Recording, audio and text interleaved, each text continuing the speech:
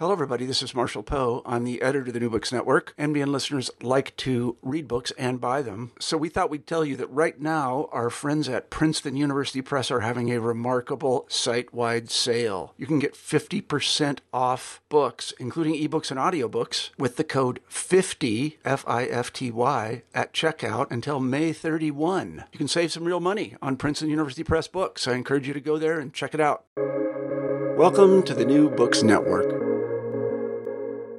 New Books in Southeast Asian Studies is sponsored by the ANU Southeast Asia Institute, the Griffith Asia Institute, the New York Southeast Asia Network, the Nordic Institute of Asian Studies, and the Sydney Southeast Asia Centre.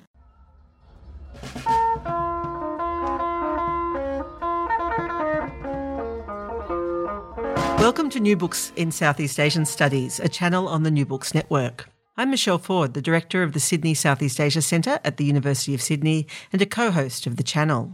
Today I'm talking to David Reeve, Honorary Associate Professor at the University of New South Wales. David is the author of To Remain Myself, The History of Ong Hock Ham, which was published for the Asian Studies Association of Australia by the National University of Singapore Press in 2022. As the book's title suggests, To Remain Myself is a biography of Ong Hock Ham, a prominent Indonesian historian and public intellectual, and also David's close friend. Ong lived through all the great changes in Indonesia's political fortunes of the 20th century, from late colonial times to Reformasi. David describes him as a gay, hard-drinking, pork-eating hedonist who from the late 1970s gained a degree of celebrity status through his media presence. But there's a lot more to the story than that. Welcome, David. Thank you very much. David, could you start by telling us how and when you first met Ong, and how did your friendship develop? Sure. In 1974 and 75, I was doing part of the research for my PhD on Golkar at Cornell University in upstate New York. And Ong Hock Ham, coincidentally, was then in America in the final year of 7 years of working on his PhD on the impact of 19th century Dutch colonialism on Madiun, on the courts and on the peasantry. So he was doing something of a farewell tour of American universities, giving seminars on his thesis, and one of those was the visit to Cornell, where I attended the talk and found it terrific. And I was very lucky in one way because there weren't very many Indonesian scholars at Cornell there, even though that was the reason I'd gone there mainly. They were away on sabbatical. And so when there were guests, the university gave me the money to take them out in the evening for dinner. So that was very nice.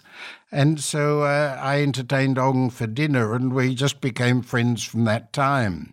I saw him when I visited Indonesia in the 70s and early 80s. But then in the 1980s, I was appointed to the University of Indonesia to help in founding the Australian Studies program.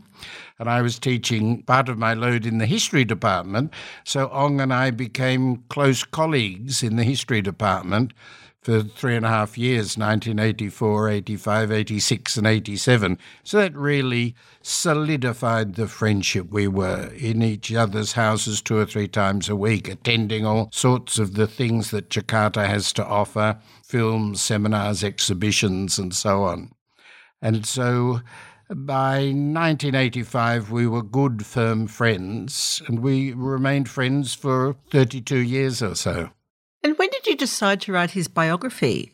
Well, both being in a history department at the one time in the mid-80s, we occasionally said in joke, he'd say, "You must write my biography one day," and I'd say, "I must write your biography one day." So it was sort of semi-serious, partly a joke and partly a serious idea.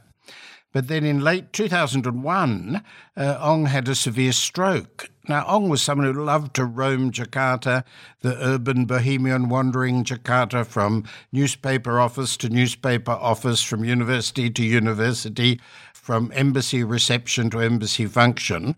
And so it was a real tragedy. It was a lion in a cage. He was stuck in this wheelchair, severely impacted by the stroke, and deeply bored a lot of the time. I had sabbatical in 2002, and I was trying to think of a topic that would allow me to visit him a lot. And it shows how slow I am. It took a while for the idea to congeal, but finally I realized I should not look for a study topic that would allow me to visit Ong. Ong should be the study topic. And so the old vague idea of a biography started in 2002 because of him being in a stroke and me wanting to visit him. I thought it would entertain him and it would be a very worthwhile thing to do. It must have been quite challenging, though, in those circumstances. It was. I mean, he had had a severe stroke, and on some days I barely understood what he said. I asked, for example, what his mother's name was. This is a pretty fundamental fact. But even though he said it 3 times with increasing frustration, I couldn't understand it. Then he'd try to grab my pen and write, but his writing was bad before his stroke, so you can imagine what it was like afterwards. So I just had to think, well, if it's important, I'll get it from somewhere. And if it's not important, then it doesn't matter. So you can see that some of the sessions were grueling. Others, where he had more energy, were a delight. But overall, it was a very worthwhile project because what I started in 2002, I continued to refine on shorter visits up to his death in 2007. So I think he was delighted that the project was happening, even though it was deeply difficult for him and embarrassing and heartrending for me to see what he was going through. Now, in the first chapter of the book, you paint a picture of his childhood in a prominent Peranakan household in Surabaya. Can you explain to our listeners what it was like living in that house and in that community? Well, it was very traditional in a way, in that people did things the way they'd done them for a long time.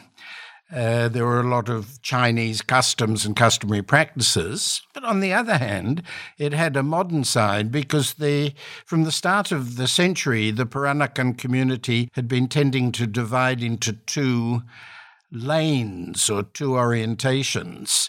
And one part took the Dutch road, in the phrase of Ong's later mentor, the sinologist William Skinner, and they identified increasingly strongly with the Dutch language, Dutch education, and the Dutch colonial system.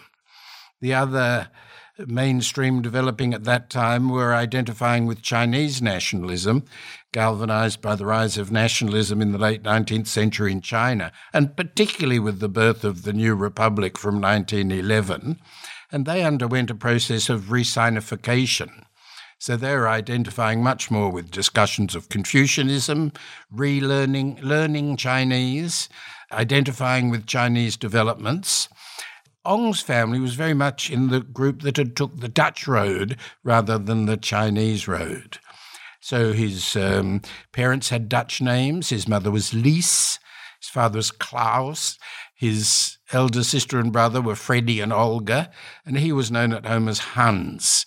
So it was a combination of Dutch modern life with their breakfasts of bread and ham and sausage and butter and their Dutch food in the evening, and traditional Chinese ways, particularly at Chinese festivals, and also the Peranakan food that had grown up in the last couple of 100 years. So this was a family that was basically adjusted towards and approving of the Dutch colonial machine. So it was a quiet and fairly ordered existence for those first 9 years of his life from 1933 until the great disruptions of the Japanese occupation. And I wanted to ask you about that. What was Ong's experience of World War II? World War II was, for the Ong family, middle class, a little bit of money living off his mother's dowry, warehouses of old furniture and porcelain and pots and pans which they sold on the black market. It was exciting for a young boy, frightening, because their world was almost turned upside down. The Dutch colonial machinery that they'd admired and felt themselves to be really a part of was dismantled, the men and then later some of the women and children, to concentration camps. So the top level of society was overthrown and replaced by the Japanese. So these were deeply shocking events, and the family was hoping deeply through all the Japanese occupation for the return of the Dutch. But as to how they fared, they were very lucky compared to so many of the Javanese who suffered the privations and even torture, sex slavery, famine, disease. They tended to float through a comfortable middle-class family that didn't attract too much attention from anywhere, and they sailed through relatively easily. So there were many shocks and surprises and occasional fears, but they didn't undergo the physical suffering and the shortages that the broader Indonesian populace suffered. And you've mentioned there, of course, that his family was looking forward to the reinstatement of the Dutch rule, but of course that didn't happen. How did Ong deal with the coming of independence? His family, about the time of the Linggadjati Agreement, when that was signed, it started to occur to their family that the Republic might in some way win. They didn't quite know how, but it looked like it was possible. So from early 47, say, so they were thinking over different strategies. And then in 49, the negotiations took place through which the acknowledgement of Indonesian sovereignty was organised so that the Dutch would recognise Indonesia as an independent country, though they retained a big economic stake. So there was a period of several years where families thought over what they would do if Indonesia became independent. For some, it was emigration. For Chinese families, they looked at where they could go.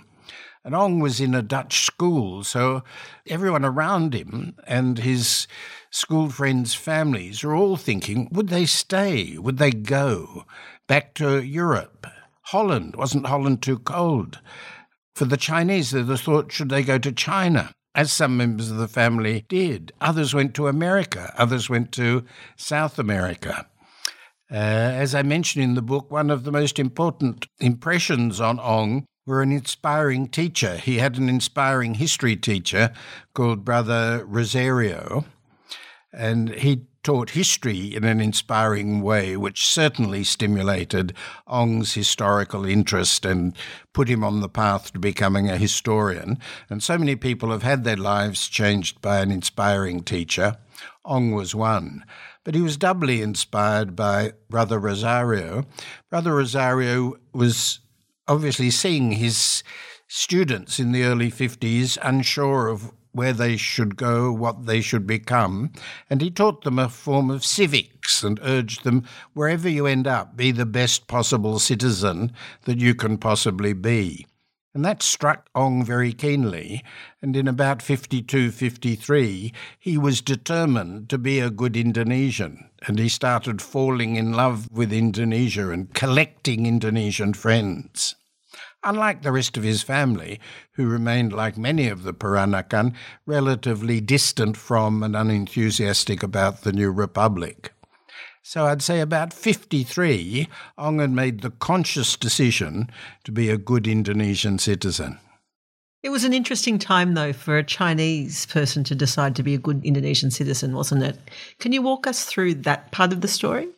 Well, yes, there was questions of citizenship. One of the problems at the time was that China still regarded all overseas Chinese as citizens of China. So in some ways they'd been regarded as Dutch only 15 years before, and they were still regarded as Chinese by the Chinese government, and yet they were also regarded as Indonesian by the Indonesian government unless they'd specifically renounced their citizenship. So citizenship was a burning issue at the time, and everyone had to think about it, I think, and it was one of the topics that was discussed at the Bandung Conference in 1955, where Zhou Enlai came from China wanting to help the Indonesian government sort out the issue of its citizens. So there were times when, from, say, 1947 on to the middle of the 1950s, it was an issue of which of these competing identities to choose. And Ong chose the Indonesian identity. Enthusiastically, like some other young Peranakan, but not the majority. That must have been a harder choice to sustain in the 60s. It was, because up till about the early 1960s, things were basically going fine for someone who was a high school student, then a student at university. But from the early 1960s, as we know, Sukarno's guided democracy new system started to fare not very well. Well, there was the great success of having Indonesian Irian returned, Dutch New Guinea returned to the Republic. So that was a very successful campaign which produced a mood of nationalism. But there were two other things. The economic situation was getting increasingly not under control, inflation spiralling increasingly out of control. So the economic situation was worsening. And then secondly, the political situation was worsening with the mounting competition between left and right, and President Sukarno at the apex of the triangle, balancing the forces on the left and the right. So from 1963 on, there was deep political division, economy looking as though it might collapse. So it was becoming a very troubled project. Only 10 years after the young Ong had decided enthusiastically to become an Indonesian, now it was looking at what is Indonesia? What is it going to become? Might it fall apart? Might foreign powers invade? These are all things on people's minds, that there might be a balkanization.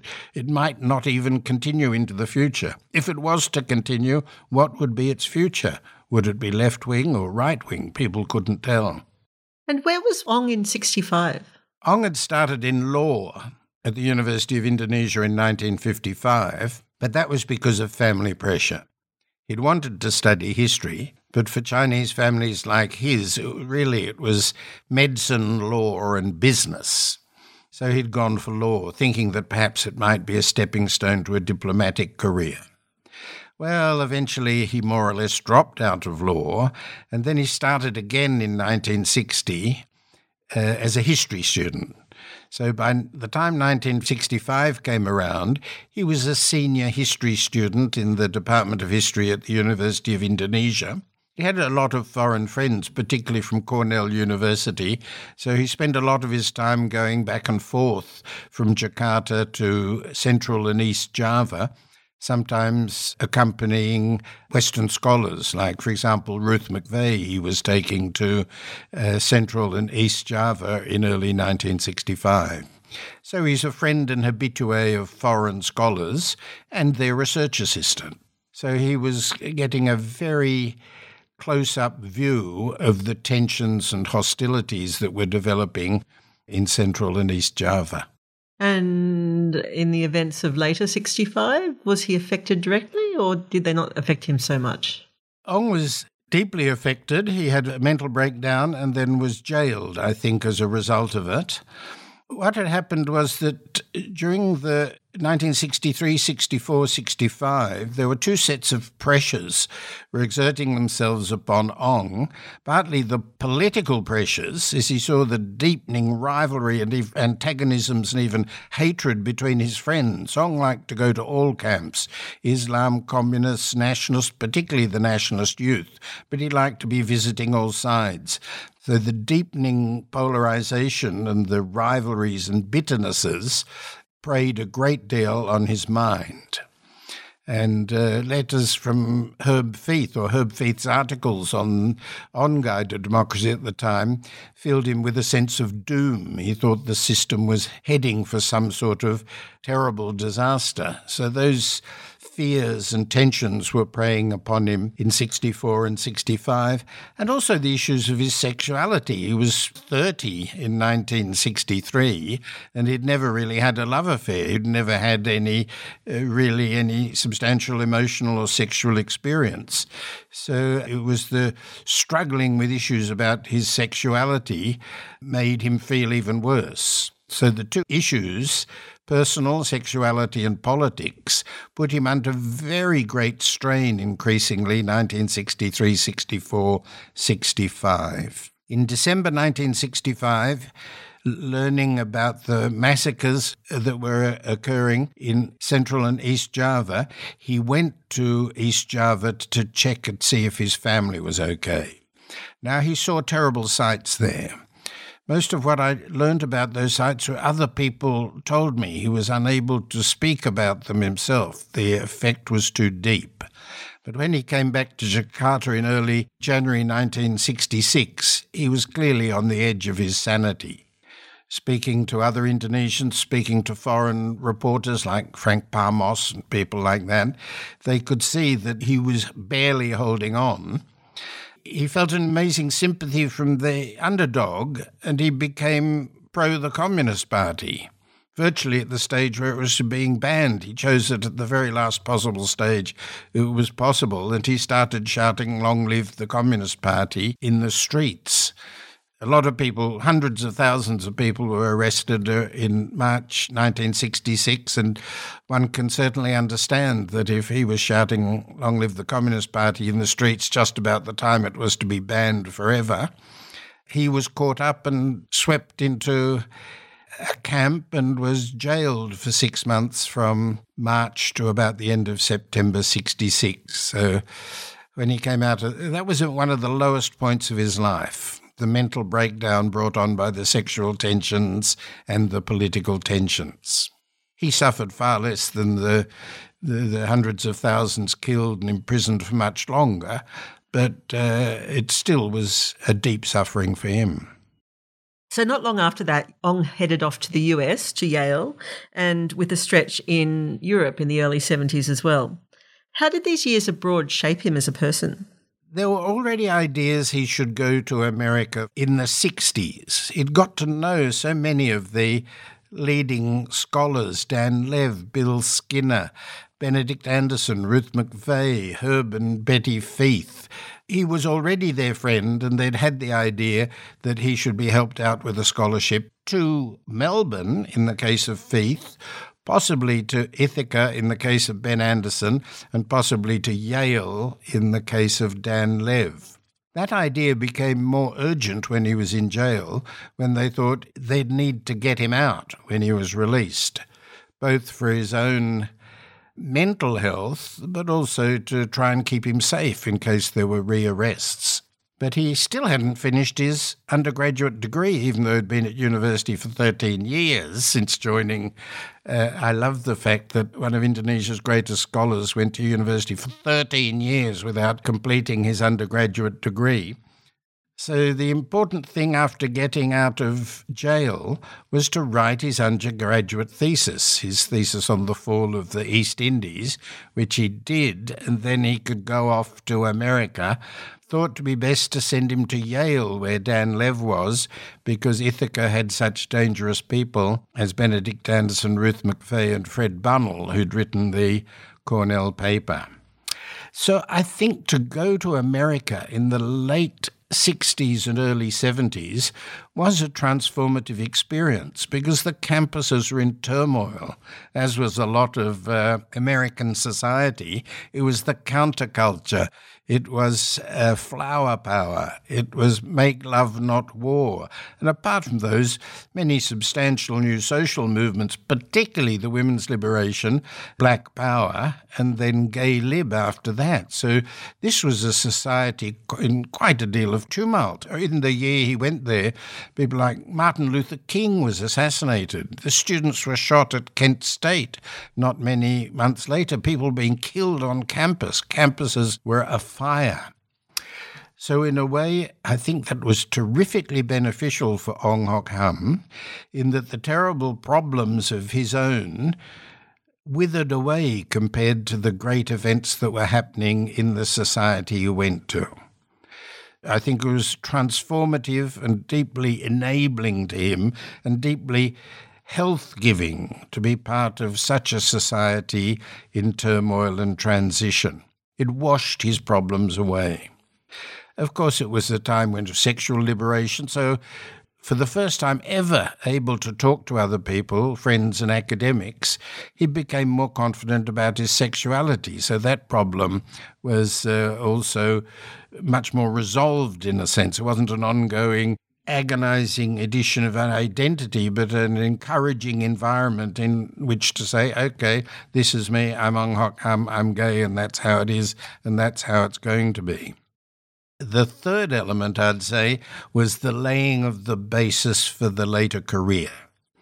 Now, Ong never published a big book like other famous Indonesian historians did, but his work in America and Europe, his great diligent research in the archives over these years, I think allowed him to gain massive familiarity with Javanese society in the 19th and 20th centuries, and allowed him to become, the later correspondent who wrote often in Tempo and Kompas and later the Jakarta Post. I think these years laid down the intellectual foundations of the later successful career as a public intellectual, which resumed after his return to Indonesia in 1975. And it must have been quite a shock, both on an intellectual level and a personal level, to return to Indonesia at that time. How did that transition happen for Ong? What did he struggle with in those years? You know, for a lot of political prisoners, when they came out of jail, like Pramudia, they found it almost impossible to comprehend the new world that they came into, Suharto's military new order. It was so thoroughly different in its politics, its economic policies, its underlying conceptions about society and about people. The change from the mid-60s to the mid-70s was immense. The restructuring of political life, the restructuring of intellectual life. The political prisoners found it when they came out, and I think it was very similar with Ong. He found it a terrible shock to return in 75 to the new order Indonesia under Suharto, so different it had been made in the 7 years that he was in America. So he found it surreal. He thought he was living in a farce. He found it very difficult to adjust to. I think he spent about 3 or 4 years wrestling with what he was to do in Indonesia, how he was to make money, what sort of career he was to have. He'd made the real decisions. He was to be a university lecturer and to write in the press. But he alternated between feelings of being glad to be back and feeling horrified by the way things were conducted around him, both in society at large, in politics, and within the university. I would say he had a transition period till the late 70s, which coincided with this, which was largely brought about, I think, by his return to the press in 77, 78, and he was soon writing a lot in Kompas and in Tempo, and he had a photo in the paper and he had a byline, and so people recognized him in the street. Sometimes celebrities recognized him and knew who he was. And he found that deeply gratifying. And he started seeing the sort of role that he could have in Indonesian society for the next 25 years of his life. And that transitioned into what you describe as his best years, the years from the mid to the late 1980s. What were those years like for Ong? They were years of terrific fun. He liked to have fun. He was respected. He was mostly liked. He was valued. He was valued in all sorts of circles. He was valued at the university because he was one of the, frankly, very few lecturers in Indonesian history departments at the time who had a PhD at all, and he had one from a prestigious American university, so he was a senior scholar at the university. But secondly, because of his writing in the press, he was very well known in press circles, and he spent part of his day dropping in at press offices, moving from one press office to another, very well known there, sometimes working at the Tempo offices, sometimes writing there, sometimes just, he knew the editors, he knew the senior journalists. They were all his friends.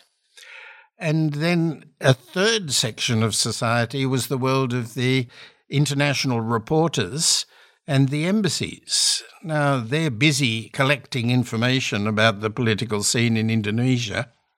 Can you imagine what a find Ong was to them? Here he was, knowledgeable about the past, knowledgeable about the present, because he also wrote on Indonesian politics, and someone who'd been in the newspaper offices earlier in the day, so he knew what all the hot stories were of the day, not only the ones that were printed, but he knew the stories that the editors dared not print. And he enjoyed a whisky or two and became more and more indiscreet as the night went on. So he blabbed. After a while he would become incoherent as he grew older, but that was the price. There were a number of foreign journalists who also tended to become incoherent, and there were not a few diplomats, I think, who also tended to become, as these evenings went on. But they were richly enjoyable, and Ong was something of an adornment to the diplomatic scene. He was well known at, for example, the Australian and New Zealand embassies through his Australian connections, but he had so many American friends. The American embassies liked him there. The European embassies, particularly the Dutch embassy and the French embassy, they also liked him. The Singapore embassy also liked him. So he had a terrific social repertoire to call on, and he had friends across Jakarta in the arts, in academe, in politics, in journalism, and so it created a rich life. And the most important element of that, I think, in the 1980s was that he got his house, his dream house, the odd house in various pavilions inspired by a Balinese design, and he became a host. He became a party goer, a party giver as well as goer, a dinner giver and a host. And so he would have these evenings, maybe 12 people round the perfect crockery, the specially cooked meals, the wines and the whisky flowing, ambassadors, international scholars, senior journalists, PhD students, and just friends that he picked up when he travelled by bus. They'd all sit there having one of the best seminars you could have in the world. So they were good years. It's interesting because the first thing you mentioned there was his status at the university. Eventually that became a problem, didn't it? There were a few senior academics who disdained the bureaucratic hurdles that academics had to go through promotion. There's a system of many grades, 3A, 3B, 3C, 3D, up to the 5s and so on. And it was quite a procedure to be promoted from one level to the other. Now, Ong, like a couple of his friends, disdained that. He hated bureaucracy. He couldn't be bothered. He had the status anyway, in the sense of people's recognition, so he couldn't be bothered organising the formal status of organising his promotions from one level to another. So Ong was in the odd situation of having high status in people's eyes, but formally he was a very low-level employee because he didn't really rely on his university salary. It was his salary from writing in the press and attending seminars and so on that was his main income. So formally he was at a low level in the university, and the regulations are quite clear. Low-level academics have to retire at the age of 55. So Ong wasn't expecting it. He expected there'd be a deal. He'd had a lot of special deals in his house, so there were a lot of people who liked him and given him a helping hand. This time it wasn't forthcoming. His career ended at the age of 55, his formal career at the university, and so he had to look around for other things for the last period of his life, mainly during the 1990s. Must have been quite a shock. But, of course, he didn't stop with his intellectual pursuits. And as you explain in the book, his interests were primarily in the little people, the villagers, the homeless, the gangsters.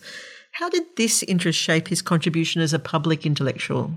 I think his contribution as a public intellectual was to focus on exactly the people you mentioned, the peasants, the homeless, the people who lived on the borders of society, the jago, the bandit-like figure who sometimes oppresses the people and sometimes is their champion. He always tried to get people to see why people were in that situation and what it was like for them to be in that situation. He tried to get people to see it from the inside. So, for example, he took a number of Javanese traditional peasant beliefs and he showed how that these apparently rural, backward superstitions actually made sense, were quite rational to the peasants as they saw them. So he personally had a great sympathy and empathy for those groups in society, and I think he communicated that through his writings. Remember, it was the New Order society, very top-down, very hierarchical, very directing, very telling people at the bottom what they had to do.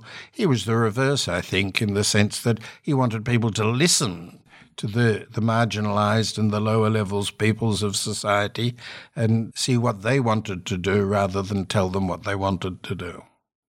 Looking back at Ong's life, it's like he's a perfect study of intersectionality. He's a-religious, he's from a minority community, he started life steeped in the culture of the coloniser, and he was gay. How do you think these different elements of his identity came together to shape his life? I think although each of those elements provided problems for him, problems that he had to solve, he eventually sensed that they led to a richness of personality and a richness of outlook and a richness of topics that he could talk and write about. These elements had to be brought together before they almost tore him apart as they did in his mental breakdown and jailing of 66.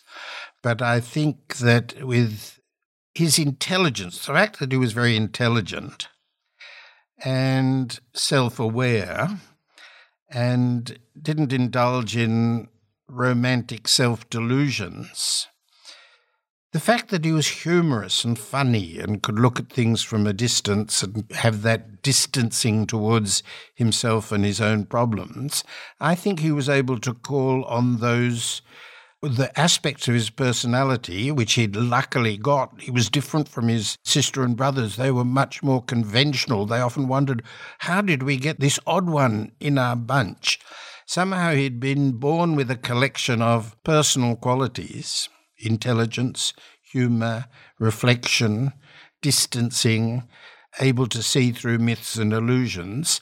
And although it was a long and painful journey through the 60s and 70s, he was able, with the help of friends and lovers, to mobilise those resources to bring all those sides of intersectionality into a rich mix. Other people, no doubt, would have failed along the way. We see so many Chinese Indonesians who found the tensions so great they had to go overseas. They finally left. He didn't. He stayed on and he made a success of it. I think, in short, by utilising those qualities he was born with, deliberately calling on them to make an amalgam of all those different aspects of his personality.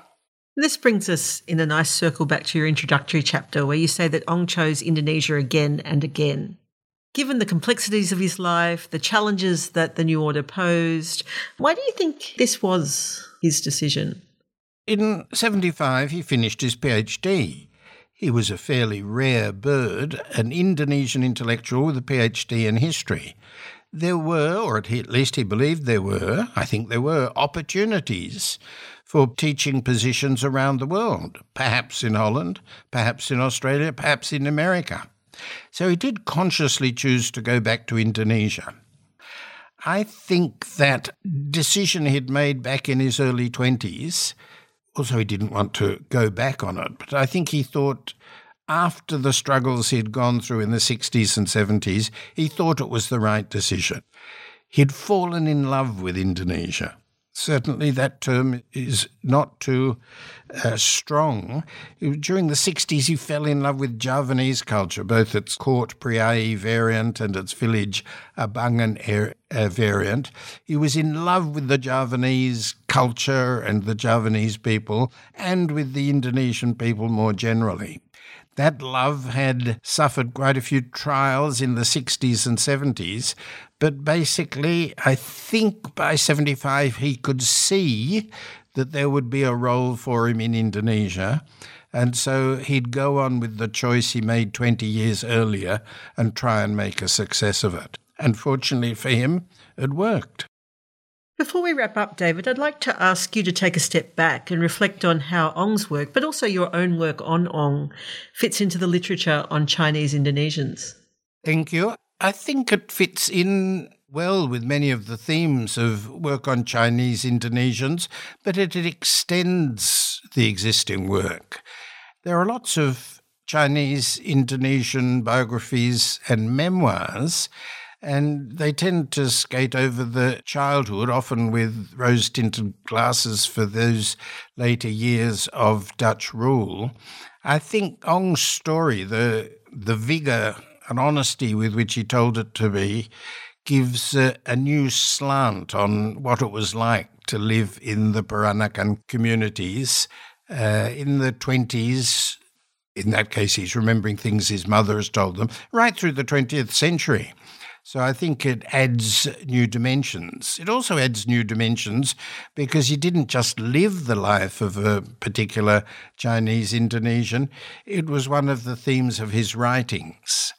So in the 50s, he became a research assistant to the famous sinologist Bill Skinner, who was researching the Chinese in Indonesia, and Ong became his research assistant.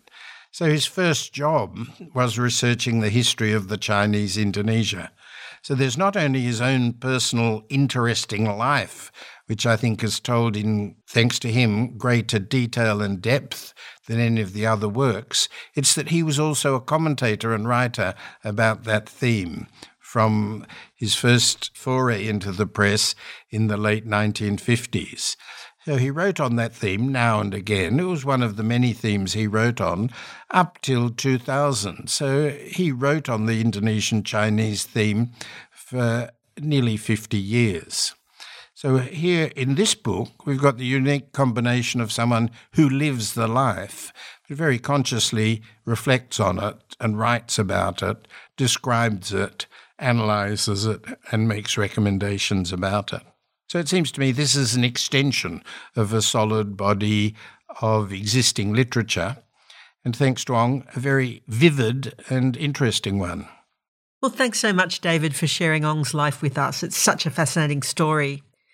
David Reeve, thanks for joining us on New Books in Southeast Asian Studies to discuss To Remain Myself, the history of Ong Hock Ham.